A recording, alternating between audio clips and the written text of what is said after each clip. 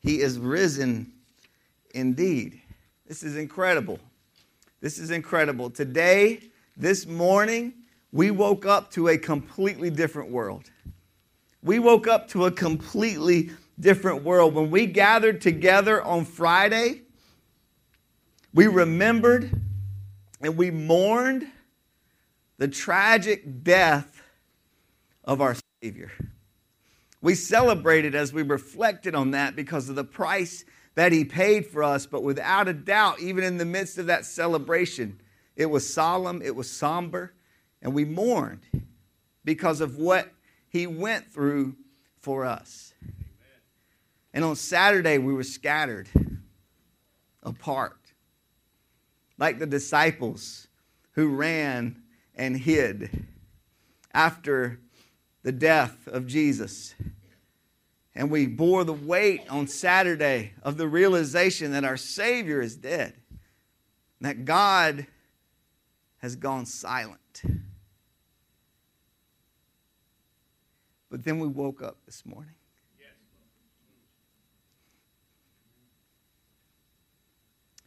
And He is risen. Thank you, Michelle. Amen. Michelle, you're the one that got this started. When I was coming down the aisle, Michelle looked at me and said, He is risen. He is risen indeed. Amen. Amen. And this changes everything. This changes everything. In Christianity, this is something that we say often here together as a church family. It's kind of become part of our liturgy. And we repeat this to each other to remind ourselves of this. In Christianity, we do not honor a martyr who gave up his life for a worthy cause. In Christianity, we embrace something so much more radical than that. In Christianity, we worship the very Son of God, who through His own will laid down His life for the forgiveness of our sins, and through His own strength and the power of His Father and the power of the Holy Spirit, He picked it back up again and shares that life with us as well. And we are swept up in that resurrection life of Jesus. The Jesus that we celebrate today is so much more than just a brilliant teacher that we're still talking about the things that He said.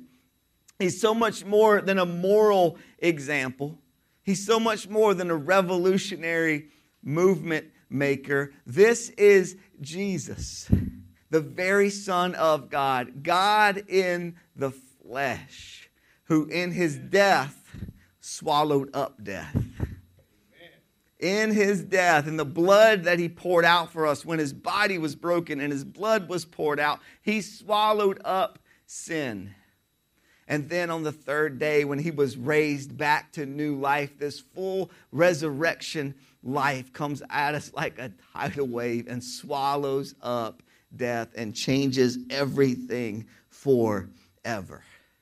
Changes everything forever. When Jesus gets His hands on the story, when Jesus gets His hands on our story, the same thing happens for us. The very same thing happens. Suddenly the end becomes a new beginning when Jesus grabs a hold of it. And rock bottom for us becomes an opportunity to start all over again. And when everything is falling apart, this resurrection power of Jesus has a way of making us new.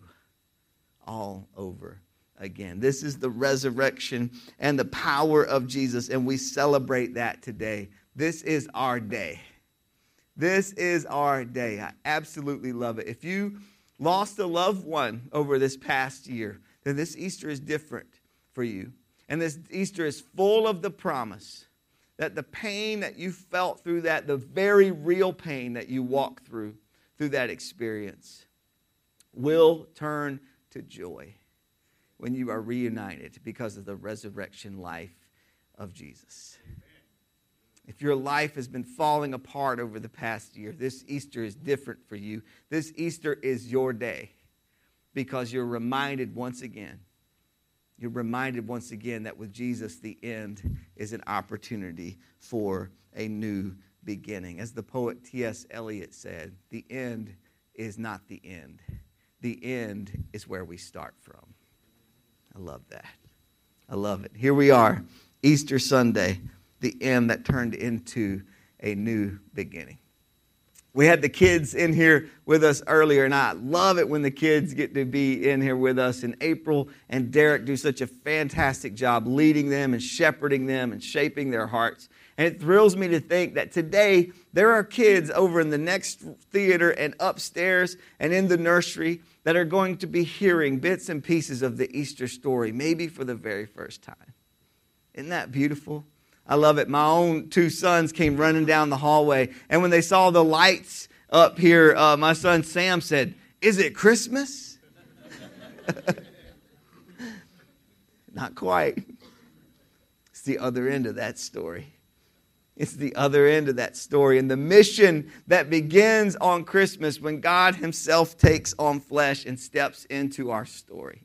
The mission that begins there for Jesus to reveal what the Father is like is completed today. We're at the bookend of that story, and when Jesus says it is finished on the cross, now we see the fulfillment of that in Easter Sunday. I love it. I love it. This is such a fantastic story. So today we're going to be reading the Easter story together in John chapter 20. And over the past several weeks, we've been preparing ourselves for the cross. We've been on this journey with Jesus towards the cross, and now this is the culmination of it here on Easter Sunday morning. And so we took time walking through John chapters 13 through 17 together. These words of Jesus as he's teaching his disciples around the table that last night that he is with them, what is called the last discourse of Jesus. We've been walking through that, and now this morning we're in John chapter 20, and we see what is on the other side of what Jesus had been promising them. So read together with me and hear the word of God, our great hope in Jesus Christ. Here it goes, chapter 20, starting with verse 1. Early on the first day of the week, while it was still dark, Mary Magdalene went to the tomb and saw that the stone had been removed from the entrance. So she came running to Simon Peter and the other disciple, the one Jesus loved. Most people believe that this is the Apostle John, the one who is authoring the book. And he inserts himself in this way of, not wanting to put his name in there, as we've talked about before. Such a humble move of him. I don't want to put my name in there, but the one Jesus loved, okay? The one he liked better than all the rest, okay? So, hilarious, all right? So, the other disciple, the one Jesus loved, and said, "They have taken the Lord out of the tomb, and we don't know where they have put him." So Peter and the other disciple started for the tomb. You have to imagine the confusion, the heartache, that is going on with that. This is not a celebration moment for them right now. They think someone has stolen the body of Jesus, and so they go running towards the tomb. Both were running, but the other disciple, the one Jesus loved, outran Peter and reached the tomb first. Let's just put that in the historical record for all of time.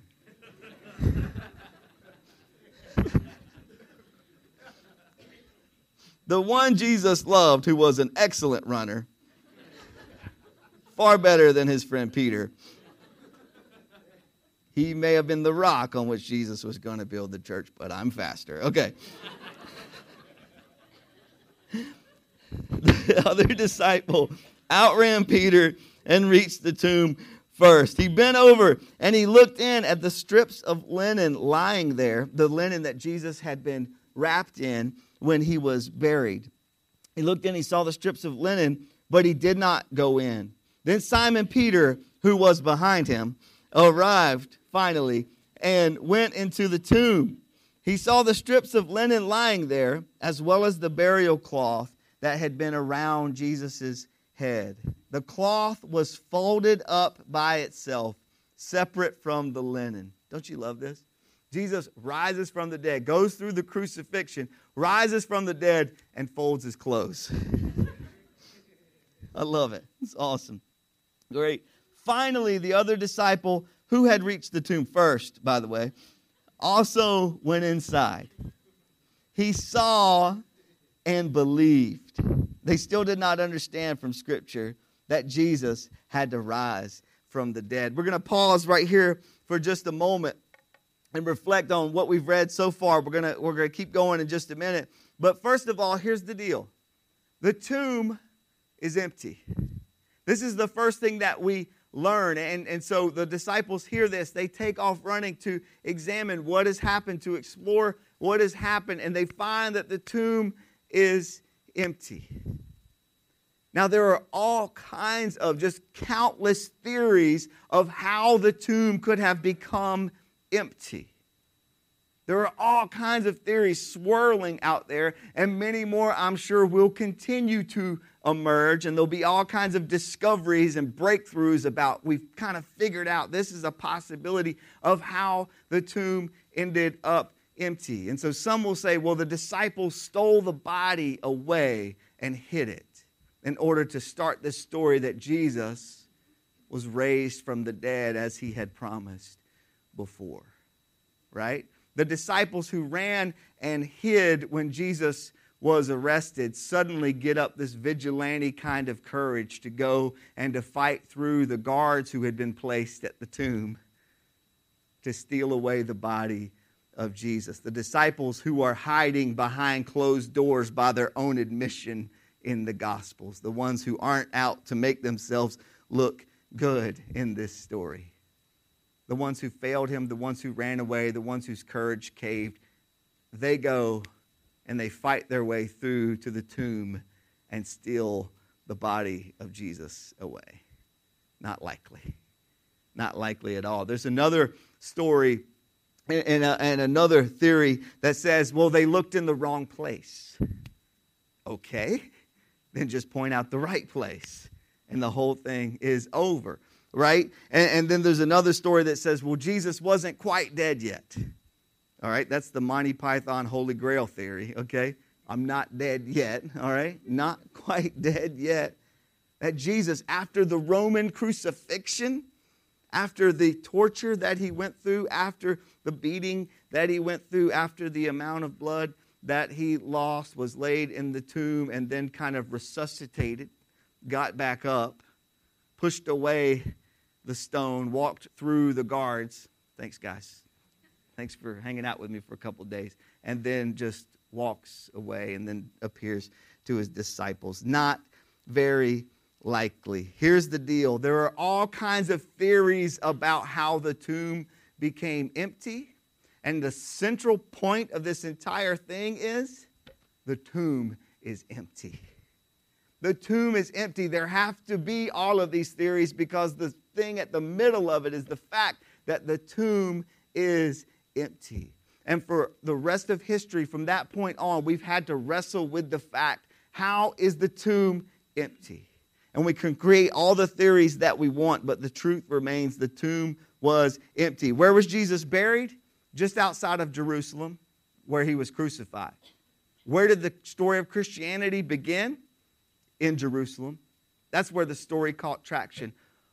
Forget about putting the disciples in prison. Forget about the persecution of the disciples and the movement. Just produce the body. And the whole thing crumbles before it even gets a chance to start. The tomb is empty. There are all kinds of theories, and of course these seem far-fetched, but let's be real. None of these theories are as far-fetched as the fact that a man was dead and now he's alive. Let's be honest. That's the most far-fetched story of all, and it's a ridiculous story unless that man actually was who he claimed to be. The very Son of God who himself said, I am the resurrection and the life. In that case, it makes perfect sense. The tomb is empty. There's another piece I love about this passage as we go on. Here in verse 8, it says this, that John went in, the disciple Jesus loved, who was very fast, went in and he saw and he believed. He saw and he believed. But look at the very next line. The very next line says this, they still did not understand. They still did not understand. Here's the thing about belief. Most of the time, belief comes before understanding. Belief comes before understanding. They would later understand when the Holy Spirit arrives, also when Jesus appears to them and he begins to teach them about how the Old Testament was talking about this the entire time. They would understand, and the Holy Spirit will lead them into all truth, and they would understand. But at this point, they believed, even though they did not yet understand. Christianity invites us into a wild risk of trust. To embrace something that is too large for us to understand fully and completely. Here's the thing about faith. It requires faith. Faith requires faith. It calls for it. And it invites you to step out into the unknown. And when you take the step, suddenly you find solid ground beneath your feet. Right now, you might not completely understand. You've been wrestling with this idea of Christianity. You felt drawn to this person of Jesus, but the whole thing doesn't completely make sense to you yet. That is okay. I'm with you. All right? I don't have all of the answers yet either. Just this past week, I had a couple of meetings with some of our college students, and I love those meetings. It thrills me because there are always such great questions, fantastic questions that make me do so much homework and think so hard, and I absolutely love it. And there are a couple of questions that I was asked even this week that I wish I could have that question back again, right? I wish I could have another shot at that and try again, because guess what? I didn't have an answer. I didn't have an answer. You might not have all of the answers yet.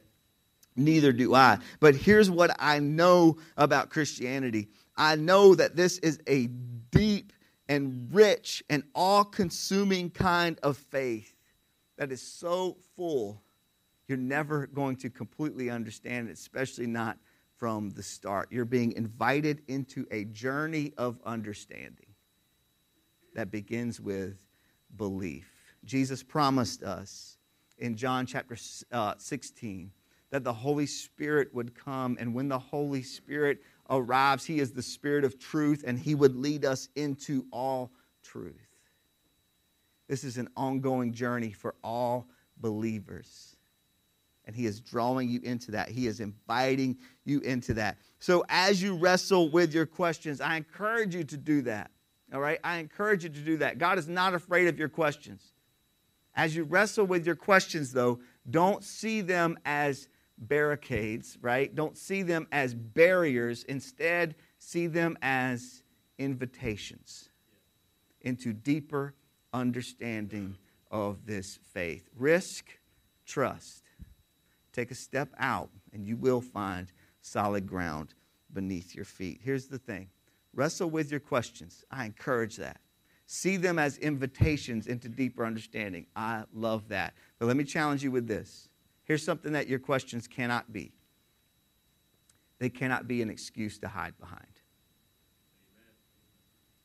They can't be an excuse to hide behind. And for some of you, there's something stirring in your heart where you realize you've come to a point. And he's asking you to take a step. But I don't understand completely yet. He's saying, trust me. Risk trust. Faith actually requires faith. And as you step deeper into this and continue to follow him, he will lead you into expanding understanding of who he is. Awesome. As it goes on, we see that Mary Magdalene also comes with these disciples to the tomb. Here's what it says. The disciples went back to their homes, but Mary stood out of the tomb crying. As she wept, she bent over and she looked into the tomb. And she saw two angels in white seated where Jesus' body had been, one at the head and the other at the foot. They asked her, "Woman, why are you crying?" "They have taken my Lord away," she said, "and I don't know where they have put him." At this, she turned around and she saw Jesus standing there, but she did not realize yet that it was Jesus. "Woman," he said, "why are you crying? Who is it you are looking for?" Thinking he was the gardener, she said, "Sir, if you have carried him away, tell me where you have put him, and I will get him." I love that. I want to stop for just a second right here at that statement. Thinking he was the gardener. Fantastic. The resurrected Jesus. And she thinks he's the gardener. That doesn't make any sense, does it? Except it makes total sense. Remember in John chapter 15, when Jesus said, "I am the vine, and you are the branches. And my Father is the gardener." My Father is the gardener. Isn't that a beautiful echo? And also remember where the entire story begins in a garden, with humanity living in union with God, at one with God. And now, union with God, a reconciliation with God has been won. Where? In a garden. In a garden. And she thinks he is the gardener. In fact, he is, as a matter of fact. I love it. So she thinks that. She asks him the question, "Just tell me where you have put him, and I will go and get him." And Jesus said to her, "Mary." Mary. She turned toward him and cried out in Aramaic, "Rabboni," which means teacher. And Jesus said, "Do not hold on to me, for I have not yet returned to the Father. Go instead to my brothers and tell them, I am returning to my Father and your Father, to my God and your God." And Mary Magdalene went to the disciples with the news, "I have seen the Lord." And she told them that he said these things to her. I absolutely love this, because what we have going on here first is she begins to recognize Jesus when he speaks her name. It suddenly becomes clear to her who Jesus is when Jesus speaks her name. Jesus has already said in the same book in chapter 10 that my sheep will know me by my voice. They will know me by my voice. Jesus is calling the name of some people in this room today. For some of you, you feel your soul stirring. You feel your mind running. There's a tug that you are feeling in your chest, and you are sensing that Jesus, the resurrected Son of God, is calling you by name. Will you embrace that today? Will you surrender to that today? If that's you and this is happening for the very first time, I'm not talking about a recommitment or renewal or anything like that. I'm talking about for the very first time. You have encountered the resurrected Jesus this morning, and he's calling you by your name. If that's you, then I'm just going to ask you to have the courage to raise your hand right now. Awesome. Awesome. Praise the Lord. Praise the Lord. Amen. Jesus, thank you for these friends that you have called by name, that you are calling into relationship with you.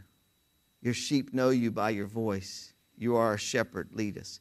It's in your name we pray. Amen. Amen. Amen. As we wrap up, the last piece here is this. Mary then runs back to the disciples and tells them what she has seen. I love this because many of these disciples will later be called the evangelists, right? John himself, the one is called the evangelist who writes this gospel, and yet Mary is the evangelist to the evangelists, right? She is the one who brings the good news for the very first time. Mary is the first person in history to preach and declare and proclaim the good news that Jesus is risen, just as he promised. Now, this is incredible because of who Mary is. Now, in history, like, people have put all kind of stuff on this character, and some people think that she's the character in John 8 that's caught in adultery. She's not, all right? We don't get any indication from Scripture that that is the case, okay? Not at all. Some people think she's the woman that comes and breaks the perfume and puts it on Jesus' feet and anoints Jesus in that way. She's not. In that passage, we're told that it's Mary, the sister of Lazarus, Mary from Bethany, different Mary, okay? So we've confused all of these Marys, and there are a lot of things that we think we know about her. Here's all we know about Mary Magdalene. She's mentioned in all 4 of the Gospels, all right? She's mentioned in all 4 of the Gospels, and usually it's at the end. She's at the crucifixion, and she's the witness to the resurrection. Luke gives us one mention before this section. It's Luke chapter 8, and it says that she was one of the women that followed Jesus and took care of some of his needs, because, let's not forget, did Jesus have a home? No. No place to lay his head. Jesus was essentially homeless. Isn't that beautiful? I love that. So she was part of this community that came around and helped to care for the needs of our Savior, Jesus. It tells us that, and it also tells us this, that she had been healed by Jesus. She had been healed by Jesus from demon possession. That is who Mary is. That's all we know about her, okay? We know that she's a woman, and we know that she was healed by Jesus. Why is it significant that she was a woman? Because in this day and time, the word of women was not taken seriously. In fact, here's the reality. The testimony of a woman was not even permissible in court. It carried no weight at all. In a court situation, they were not allowed to speak. They were not trusted to be able to tell the truth. I'm sorry, women. That's a different time and culture, all right? That's the reality of that time and of that culture. In fact, there's an old statement from some of the Jewish writing that says this. Get your mind around the severity of this. It says, better for the law to be burned. Remember how sacred the law is? Better for the law to be burned than to be delivered to a woman. This is the environment of that culture. And yet Jesus, in his brilliance and his wisdom and his grace, chooses a woman to be the first preacher of the gospel, good news that Jesus Christ is in fact resurrected from the dead. Incredible. Not just any woman, but a woman with a very broken past, healed by Jesus. So what's your story? What's stopping you from telling people that Jesus is alive? What's stopping you?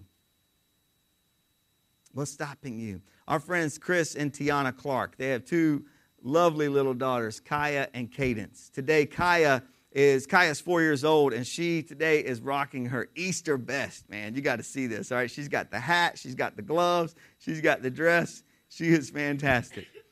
And yesterday, she was talking to her mom, Tiana, and she said, Mom, do some people not realize that tomorrow is Easter?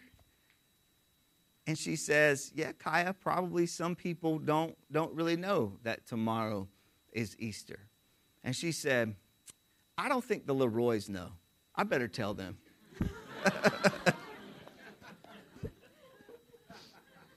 That's my family, by the way, in case you don't know me. And sure enough, I saw her yesterday, and she told me. She's like, do you realize tomorrow is Easter? Thank you, Kaya. Thank you for reminding me. All right. Awesome. Great. I love it. I love it. But Kaya's doing it. Kaya's doing it. What's stopping you? Mary Magdalene's doing it. What's stopping you? We have to spread this incredible news that Jesus has been raised from the dead. Out in the lobby, you can find one of these. It's very simple. It just says, share your Jesus story. 3 very simple ways to help you share it. Here's the deal. You don't have to have every answer. You only need one answer. What has Jesus done for you? Tell your story. That's the only thing you need to know right now. Don't worry about every other answer. Give one answer, what Jesus Christ has done for you. Jesus Christ has been raised from the dead, and our lives are completely different because of this. We woke up today to a different world because of the resurrection of Jesus. He is risen.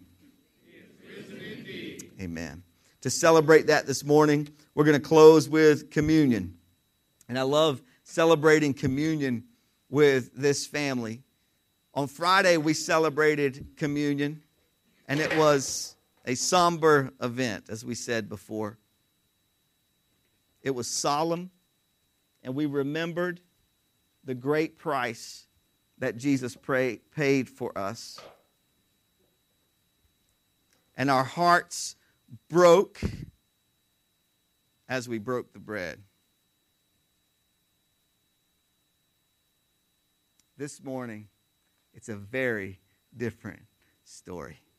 Today we celebrate communion knowing that Jesus Christ, the body that was broken, the blood that was poured out, Jesus Christ is alive.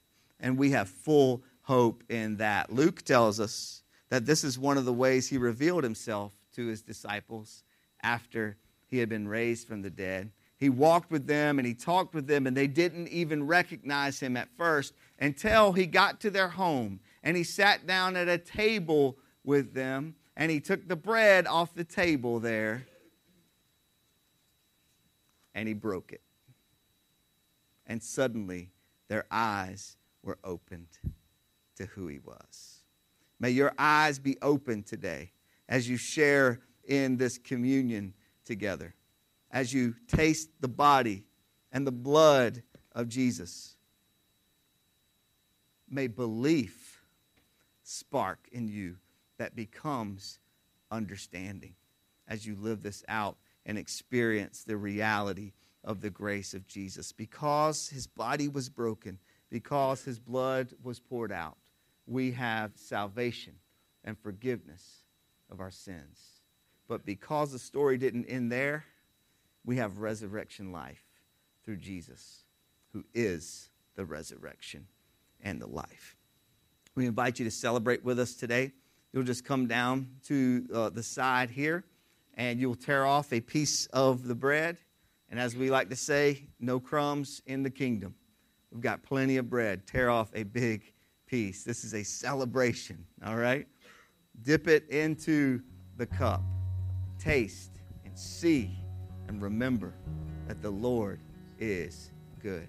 If you want to embrace what Jesus Christ has done for you today, then we invite you to his table and to share in that. Amen.